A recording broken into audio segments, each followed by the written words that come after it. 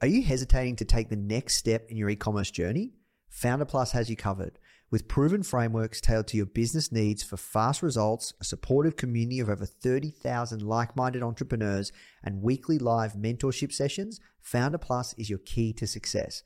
Try Founder Plus today for just $1 for 7 days and start building your dream business with confidence. You can visit founder.com/start $trial or click the link in the description to claim your trial. This is episode number 158 with Brian Smith of the Founder Podcast. Discover exactly what it takes to become a successful entrepreneur and what's possible through entrepreneurship from the greatest minds in business today. Welcome to the Founder Podcast. Here's your host, Nathan Chan.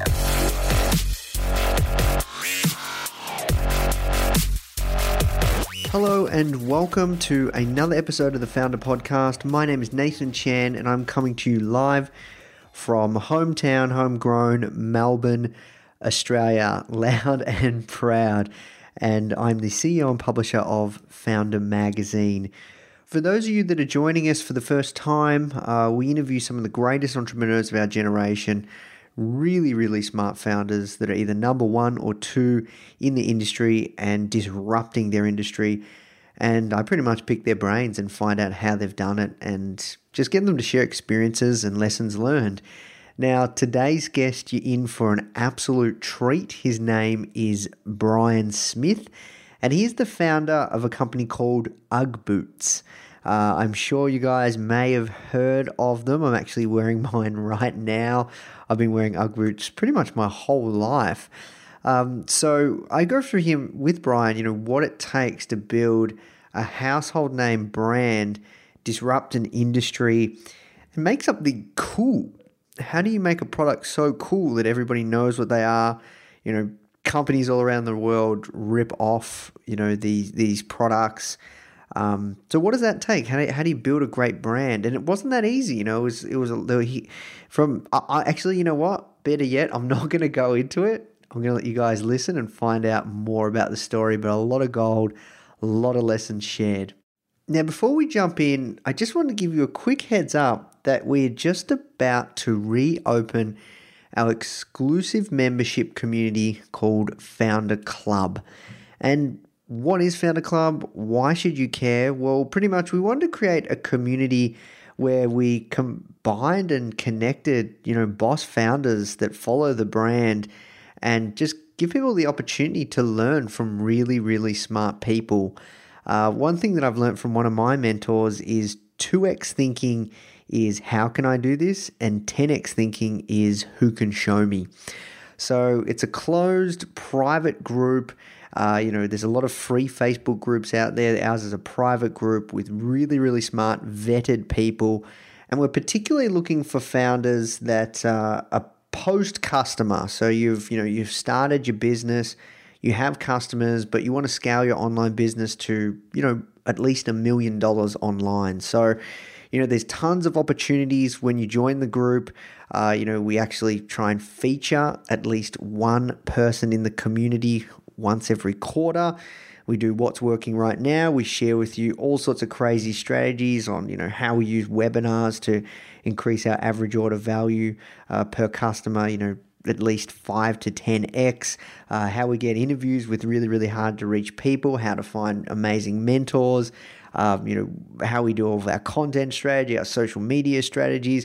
Then also we have interactive Q&As with really smart founders. Some of these people we actually interview on this podcast or on the magazine. Also, you get a lifetime subscription to Founder Magazine and also a ton of SaaS perks that are worth over $10,000 and so much more. So if you're interested in joining a boss group of founders that are really smart that you can learn from and give help and get help, because the life of an entrepreneur and founder is, let's be honest, it can sometimes be pretty lonely. So if you'd like to apply, you can go to founderclub.com, FOUNDR club, CLUB.com. All right, guys, that's it from me. Now let's jump into the show. The first question I ask everyone that comes on is, how did you get your job? My job at UGG? Yeah, your job. Yeah, like how'd you end up doing the work Okay, you're well, doing today? I got it because I had another job, which was in Perth, Australia, and I was a chartered accountant, and it took 10 years to graduate. And the day I graduated, I quit because I really didn't like being an accountant. And I decided, after a few weeks of, wondering what I'm going to do, a few bit of meditation, it suddenly struck me that all the best trends are coming out of California. So within a couple of weeks, I'd bought tickets and I arrived in Los Angeles with my surfboard and a suitcase and rented a little house in Santa Monica. And I came here to look for the next big thing to bring back to Australia. And, I was here maybe, first month, did tons of surfing up at Malibu, but no big thing. And the second month, still no big thing. And it was in the third month that I was reading a surf magazine, and there was, this guy from Albany, Western Australia, had run this ad for sheepskin boots. But the photograph was in front of a fireplace and everything. It just didn't really fit. But anyway, I just got goosebumps when I saw that ad because I thought, oh my God, there are no sheepskin boots in America. And so I called the guy up, and to cut a long story short, I got to be the distributor by buying some samples, and that's how I got my job. Yeah, okay, interesting. So, first of all, did you sell the company at some point? Yeah, I got it up to about 15 mil, looking to about 20 million season coming up, and it just outstripped my ability to finance it. So I had a really good buddy who had just taken his company public on a sandal product called Teva. And it was just the right thing at the right time. I'd got so big that it was getting a little bit unwieldy for me. And I love the startup phase. I'm not a real big fan of being in a corporation. So the timing was perfect. Yeah, got you. So what are you doing right now? Mostly speaking, keynote speaking. I wrote a book called The Birth of a Brand, and it's done really well. And that sort of led me to people saying, God, you should come and speak to my group. And bit by bit over the last 3 years, I've grown into loving speaking from the stage. And I've got a really great series of keynotes that I can tailor to different audiences.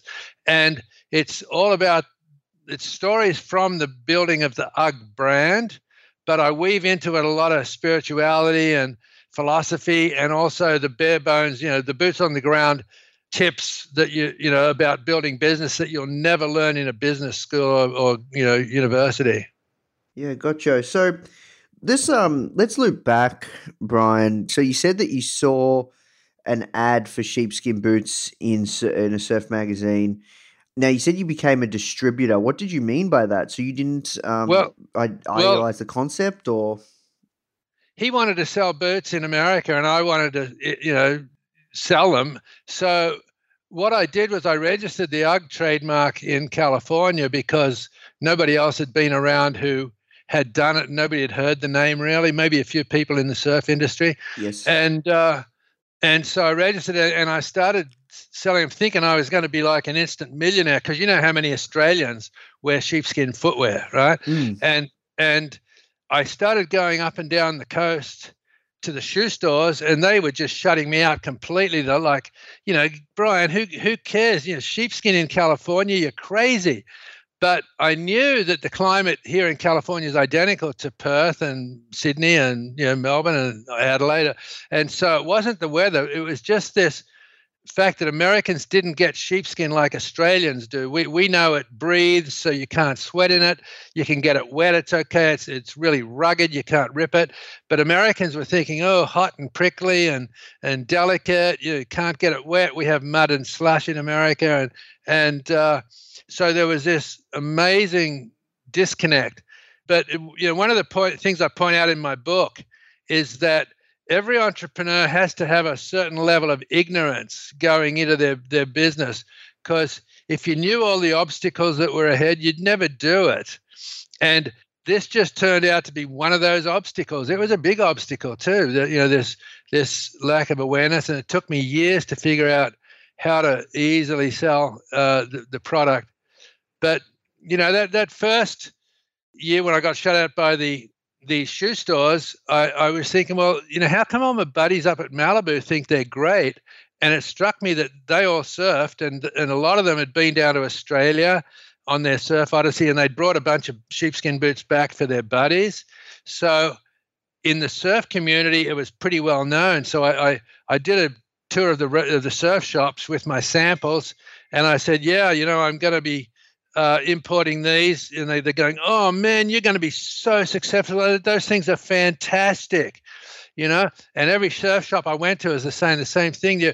Oh, those sheepskin boots, yeah, my buddies brought some back. Or they'd say, yeah, I own a pair, and they're fantastic. You're going to do great, So on the strength of that, without thinking that I should have asked for an order, because I didn't have any inventory, what was the point, So I raised some money and bought 500 pairs into my little third bedroom, which was the international headquarters of UGG now. And I went back on the road to all these surf shops, and I had a full inventory and order pads and everything. And, I walked into the first one. He goes, oh, Brian, well done. But, we couldn't sell them out of our store. We just sell surfboards and trunks and bikinis and, sandals. But don't worry, you should go to the shoe stores. You'll do great. And that was my first inkling of, and then the next one, oh, well done, Brian, but we couldn't sell them in our store. We just sell surfboards and trunks. And this went on and on and on. Every single surf shop that I thought was going to buy from me had an excuse why not to. And so that was like late November. And by the time the end of the year rolled around, my total sales for year one was 28 pairs. Just happened to be exactly $1,000, and that was like so disappointing. But it became the theme of my book because, if you look at the Wall Street Journal, or, the Sydney Morning Herald, for instance, there's a stock exchange page, and look at all the companies listed there. Not one of those started without having to go through that first $1,000, right? 100%. And yeah. So the theme of my book became, you can't give birth to adults. And every business or every sitcom on TV or every religion or every sandwich shop, they all start with someone conceiving the idea, and then they give birth by taking the first action. For the birth of UGG was buying the first 6 pairs of samples. And then every business or movement just goes into this horrible infancy, and it just lies there. And it lies there, and it lies there. And that's when most entrepreneurs give up, because they think they're failing. They think it's not happening. But, there's no amount of shaking the cradle or overfeeding it or urging it. The infant cannot get up and go to college. It has to go through the infancy. But eventually it'll start toddling, and then that's a really cool stage for your business, because the first customers are sort of telling people about you, and people are writing articles about you, and it's starting to catch some traction, and that'll eventually lead into the youth, which is the best phase of every business, where you got consistent sales, consistent production, the accounting and billing is working, the customer service is great, the warehouse is fantastic. You can run a business up to $20 million in that youth phase. But if it's a really, really good product or a really hot service, sort of like UGG was, it'll hit the teenage years, and then it's like all bets are off. You remember when you wanted to be in every party around town when you were a teenager? Well, that same temptation comes in a business where you want to be in every trade show in the country, and you want to be in every big retailer in the country, and it's super, super dangerous because you can outstrip your financing so fast.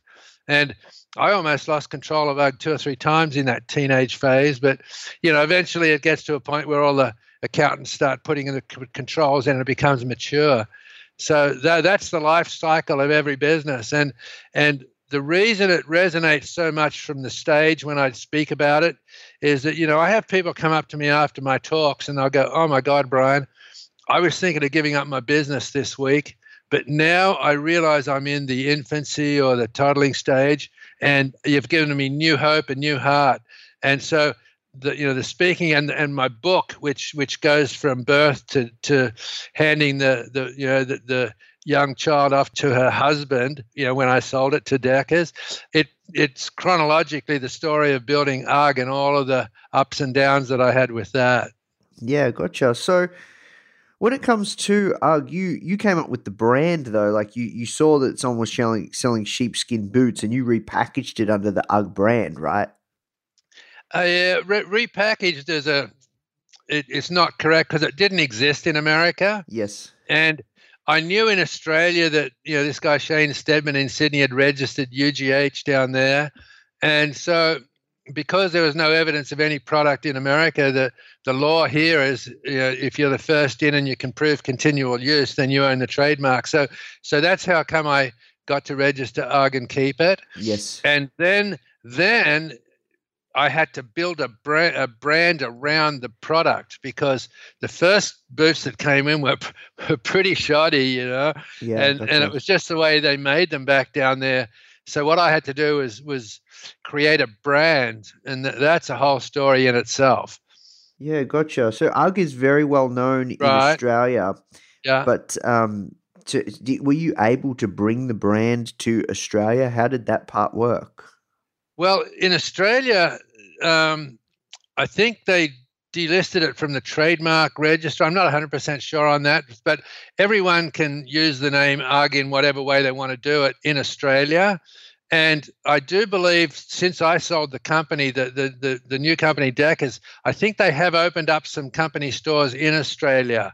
But, the trademark issues really stem around international internet business, where there's a lot of action of Australians wanting to do their thing overseas, but the American company keeping the tabs on all of the countries where they have the registered trademark. But we don't need to go into that now. I'd rather talk about the marketing and the branding of the company because that's what your listeners are probably wanting to know. Yeah, 100%. I agree. Just wanted to get some clarification. That's all. Sure. So, because the UGG, like the branding piece is a household name brand. Like everybody refers, like where I'm from, like UGG boots. They might not necessarily be by UGG, but everyone calls them UGG boots. These sheepskin boots. That's correct in Australia. Yes. Yeah. So, and that's where I wanted the clarification. So, talk to me. Like, how long ago did you start the UGG brand? Well, the first samples I brought in 1979, and that first year of sales was 79, and so I was thinking this was going to be an instant millionaire type business, but after that first year I got shut out. I had to start. I had 480 pairs left, and all my investors' money was tied up there, so I couldn't just walk away from it, and so I started going to swap meets and street fairs and. The best thing I had going was when I surfed at Malibu, I had a big van and I had it full of inventory, and I would just open up the back doors. And the word of mouth from all the people who bought from me was so powerful that every day I got more new customers. So, but the sales were only about, $5,000 that next year.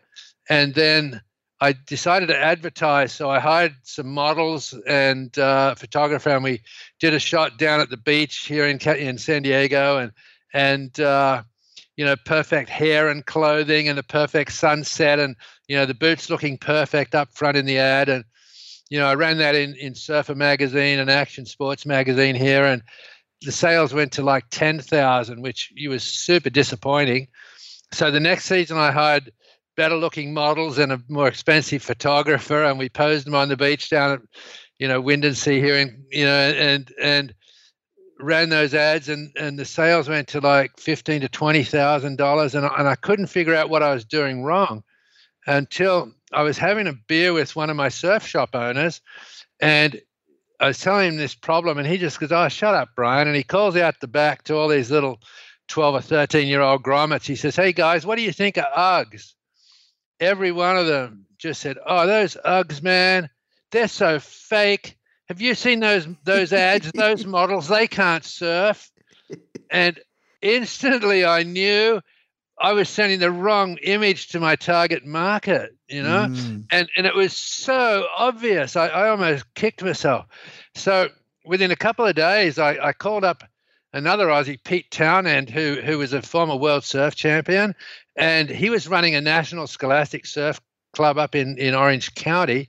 And I called him up and said, Pete, do you have any young kids who are going to turn pro soon? Because I can't afford to pay them, but, I really need somebody. So he gave me a couple of young kids, Mike Parsons and Ted Robinson. And instead of posing them on the beach, I just took my little Canon Sure Shot with me, and we went surfing at a place called Black's Beach here in San Diego, and another Trestles, which is up in San Clemente. And these are iconic surf walks. It's about a mile to get to the beach, and unbelievably good surf at the end of each one, and then another mile back, So everyone who's ever surfed knew these walks. And so I just ran ads showing these guys, walking to and from the beach. And I ran those in October, November, December the following season. The sales went to like $200,000, just purely because I matched the image of what I wanted the kids to sort of buy into with the ads.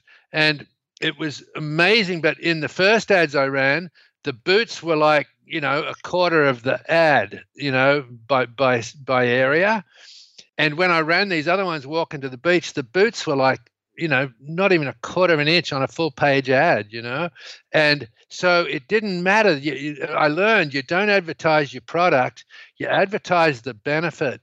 And the benefit for all these little kids reading Surfer magazine was, oh my God, if I buy a pair of Uggs, I could be walking on the beach with, on those tracks with Mike Parsons and Ted Robinson. And it struck a really emotional chord with all of the young surfers. And that's what just launched the business.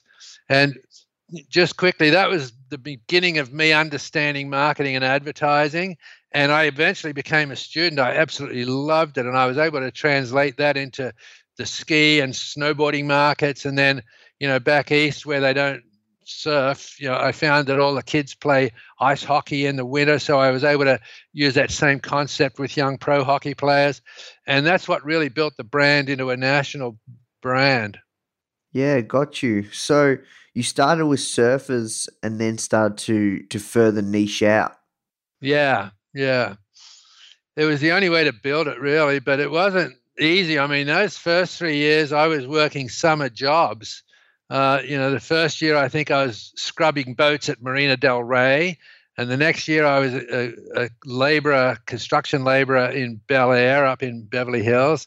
And the third year, I was working as a greenskeeper on a golf course all summer, just trying to survive till the winter hit, So it wasn't easy, but the beauty of it is I never gave up. I always, even though there were times on the golf course where I think, that's it, I'm just going to get rid of the inventory and I'm done, And so it did cross my mind to give up quite a bit, but I recall that it was like October, and that's the beginning of the winter season here, and this huge storm hit the coast. And when I got home after the golf course one afternoon, the answering machine had about 30 messages from all the surf shops just screaming for new products. So where I was one day about to give up, the next day I was full back in business again, and that happened over and over and over. So how many years, at what stage, how many years, like was it year 4 that you started to get real traction, or like closing into the 7 figures, or can you talk to us about that? It was the fourth or fifth season where I noticed the advertising wasn't working and ran the good ads. And that was what really kicked it off, that first 200,000 in sales for Christmas. The next year we did about 600,000-700,000 because everybody who had tried to buy the previous year, all the stores were running out, and I ran out of product. So it was then that it started to become a business, and I had to get in a bigger investor to handle the new volume. And then I was able to work full time on it all summer and bring in temporary help in the wintertime. So it was about the 6th year where it started to get real traction and became an actual business that was outside of my bedrooms, because I had 3 different apartment locations where UGG was in my spare bedroom. Yeah, wow. So talk to me about what it takes to create a household name brand. Do you have some rules and principles that you live by? The most important thing for me in creating the UGG brand was the customer service, because your brand is not your trademark, and your brand is not your logo, and the brand is not your product. The brand is what your customers think of it, right? Very critical point. Your brand is what your customers think of it.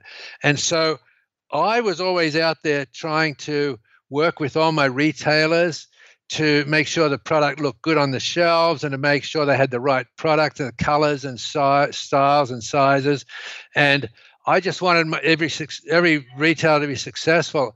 And so what happened is that year after year, I would be out working with the retailers, and because they saw my dedication and because I had the inventory so well stocked in the stores, that the product was working. And it was probably after about, I don't know, the sixth or seventh year, I was in one store, Encinitas Surfboards, and it struck me, I've been selling these guys for 7 or 8 years, and this year they ordered about $80,000 worth of product from me, which means they sold it, they doubled the price. They just made $80,000 profit. And I thought, well, the rent on this little shop is only about $30,000 a year. So that's like $50,000 to pay the salaries. And when I figured that you could pay half his staff on that, I thought, my God, everything else he sells in this store, surfboards and leashes and all that, it's straight bottom line. And I started to realize that, oh my God, I'm not, I'd always thought of sales as trying to get something from somebody. But now I realize sales was giving something. And as soon as I realized that, my God, I'm giving this guy 80 grand profit. And I started to think of every other retailer I had. And I started calculating how much profit I was giving every one of them. I then changed my complete attitude to 100% customer service and forget the sale. The sales are going to happen if you service the customers. And so you asked the question, what was the most important point in building the brand? Well, let's fast forward a few years when one of my financing partners died, and the supplier I had didn't think I was going to be able to pull it together for the season.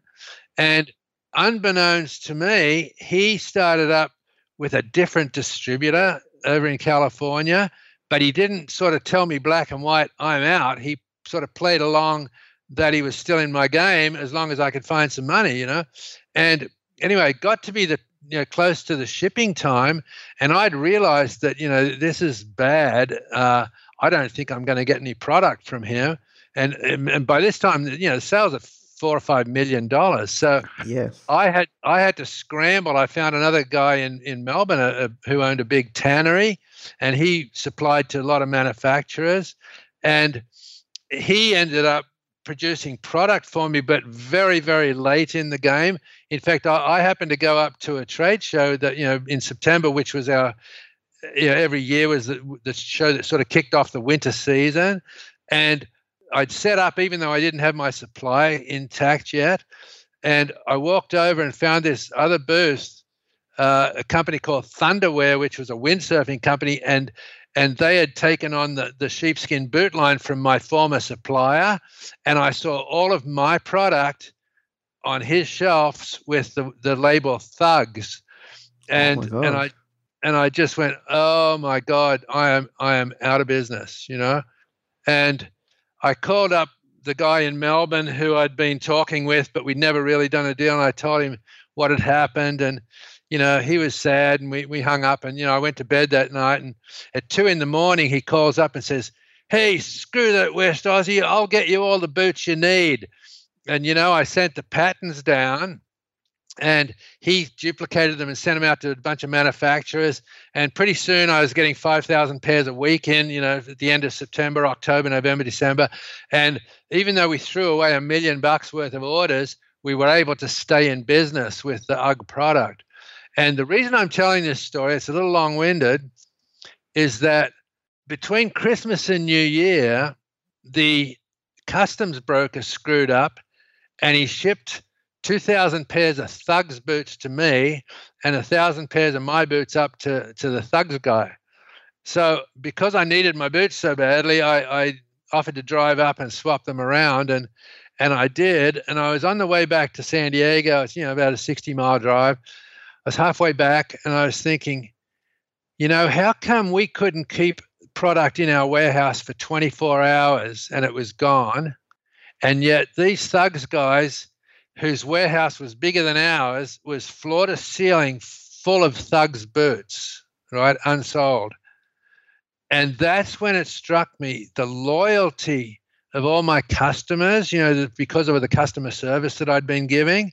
The loyalty was so powerful that they would rather forgo, a couple of $1 million worth of profit, combined, rather than deal with this guy who they knew tried to knock me off, And that was an incredible testimony to the amount of hours and time I'd put in becoming friends with all of my customers. And, in today's world where things tend to happen with online web pages and clicks and purchases, if you're in the internet business selling over the internet, you must find a way to reach out and become more personal with your customers, whether it's putting a handwritten note in the packaging when you send it, something personal, or whether you have a team of people that are calling up random, buyers and, thanking them and asking them how the product's working for them. And, those people who can maintain some sort of personal interaction with your customers in this crazy internet world, they're the ones that are going to survive. Because if it's just a click and no loyalty, they'll never come back. It's just going to be another, who's faster, who's cheaper. Yeah, gotcha. That's interesting. So whatever happened to that other brand? I really don't know. On all these years I've been asked that question, I never saw them come in and flood the marketplace. Like, the retailers wouldn't touch them because, again, I'd built up this incredibly strong, powerful image around the UGG brand. And it was so cool to have a pair of UGG boots at school that when moms who didn't know would buy these other boots, the kids had refused to wear them to school because they were made fun of for wearing fake Uggs. Yeah, wow. And so they must have closed them out somewhere. I don't know, probably South America or something. I have no idea, but I never saw them come into the marketplace. Interesting. So sounds like for a good long time, it's Uggs was always a B2B play. At any point, did you go to B2C, direct to consumer? In a small way, but not really, because I sold it in the late 95 and the desktop computers were just coming on to the desks at that time and the internet hadn't even started. So although I did do a few little warehouse sales and stuff like that to consumers, the answer is no. We were always marketed wholesale. Yeah, got you. And when did you end up selling the company? Can you tell me how that came about? Because you said that you got to about 20 million and it was late some sort of maturity. It was late 95 and when I was starting the business, selling out of the back in the van in Malibu, there was another van a couple of paces up with this young guy selling neoprene sandals, and they were like high heel thongs, and they were triple deckers, and he started a company called Deckers. And over the years, he built that by bringing different brands on. He was basically a sales rep for different brands, and he finally got the license for Teva sandals, which I'm sure were in Australia at some point, the Teva brand, Teva, and he took his company public on that brand. And I knew he was sitting around with about 25, 30 million bucks in the bank, and I had just received a report from the pre-season sales of UGG, and I knew we were going to be looking at a $20 million season, and I had no idea how to finance the production, right? And even with previous profit and capital from previous years. Yeah, well, the trouble was that the bigger the company got, the worse became the cash flow because of the demands after the season ended, you had to wait to collect all the money from the retailers, but all the trade shows were happening, all the expenses were going out the door, new samples, which cost a lot of money because we had 30, 40 reps at this time, and they all had to have a full product line of samples. So, there was hundreds of thousands of dollars having to go into this pre-season stuff. And then, when you were only ordering 500 pairs of boots, the manufacturer could bankroll you. But now you want 500,000 pairs of boots, and they can't do that. So it became a financing issue. But anyway, I was traveling to a big trade show called the Super Show in Atlanta one year in 95, and I knew I had this problem because I'd just seen the reports. And down the other end of the baggage claim was Doug, and I just got goosebumps, and I thought, oh my God, it's so perfect. We joked about buying each other out when we saw each other on the road. We would joke, you can't afford me, and so. But I walked down the baggage claim area, and he saw me coming, and we high-fived, and I said, Doug, if ever we're going to do it, now's the time, because his company died every winter, and our company died every summer. So by putting together, you had a 12-month round cash flow and a 12-month warehouse operation, a 12-month sales operation. Everything just clicked so perfectly. And so by that afternoon, we had the accountants talking to each other, and we'd figured out, we were going to join forces. And so for me, it was like going public without even having to go public. I just cashed out. And it was great. And the time was right because I love starting companies. I love the uncertainty and the fear that comes into the new business. But I really don't like being in corporate America. Yeah, no, that's fair enough. Are you able to share the details of the sale? Well, it was publicized down there, but I don't talk about it on the air. It was, I made many millions of dollars. That's all I'll say. And it was just a fantastic exit. Yeah. Okay. Awesome. Well, fantastic. So a few questions we have to work towards wrapping up, Brian. This is a great conversation, mate. Thanks. I'm curious. You said you had investors in the early stage, and then obviously you sold 20 years later. What happened to were those investors? When you get on investors, right? There is generally some sort of anticipation that you will sell. How did you keep those investors at bay, running the company for 20 years before you sold it? Or this is a really, really important piece of information for the listeners. If you're starting out and you got friends and family that are bankrolling you and you need to get bigger, this is usually the cycle. Okay, so I had some friends and family put in 20 grand at first 20,000. Yes, and that lasted for about a year and a half, 2 years. And then it was about 4 years. And then we had that $200,000 a year of sales, and we instantly had to scramble for more product. Well, these investors, the original ones, they didn't have any more money. So I had to get a second investor in. So we all had to dilute down to 50%. And then that guy bought a container of boots, which was about $100,000. And that was his investment. And then we needed to get a couple of containers, and he didn't have enough money to go any further. And so I had to find new investors, and I did find some, but they didn't want the old ones hanging around. So I personally had to buy out the old investors just to be able to grow the business to the next phase. And then that one ran really well for about 3 or 4 years until now we're hitting 4 or 5 million, and these guys didn't have the ability to bankroll it past that. And so I was able to get new investors in, but they didn't want the old investors. So each time I had to keep buying out the old investors, and I had to pay dearly for that. But the point is, had I not done that, my biggest problem was the bankers would not accept UGG as a viable business. Number one, it was fashion driven in their mind. It was a fad. It'll never be around next year. Even after 10 years, they were saying, oh, it's a fad. It'll never be around next year. The other thing was it was highly seasonal. So our sales all happen in 2 or 3 months. And they knew that once we do the collections, we're dead for the next 6 or 7 months until we sell again. And they knew that the more successful I was, the bigger requirement for cash was going to be for inventory. So even though I was a chartered accountant, I didn't really understand finance that well. And looking back, if I had to change one thing, I would have brought on a financier, someone who knew how to model cash flow forecasting, because it was it was an alien thing for me at the time. So anyway, back to the investors. There is no easy answer unless you have a product that sells 12 months of the year and you can scale it. It's scalable on the internet.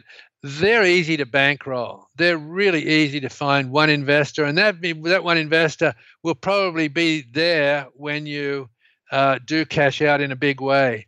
And that was always the ideal for me. I always thought each investor coming in would be there at the end, but circumstances were different for me, and it will be for many, many of you investors who are in the friends and family stage looking at the early angels. But again, if you have a really good, solid product, service, whatever, that's 12 months around a year, so you've got your own cash flow, you're not beholden on anybody else for inventory, then you can scale at your own pace, and that way you'll keep your investors.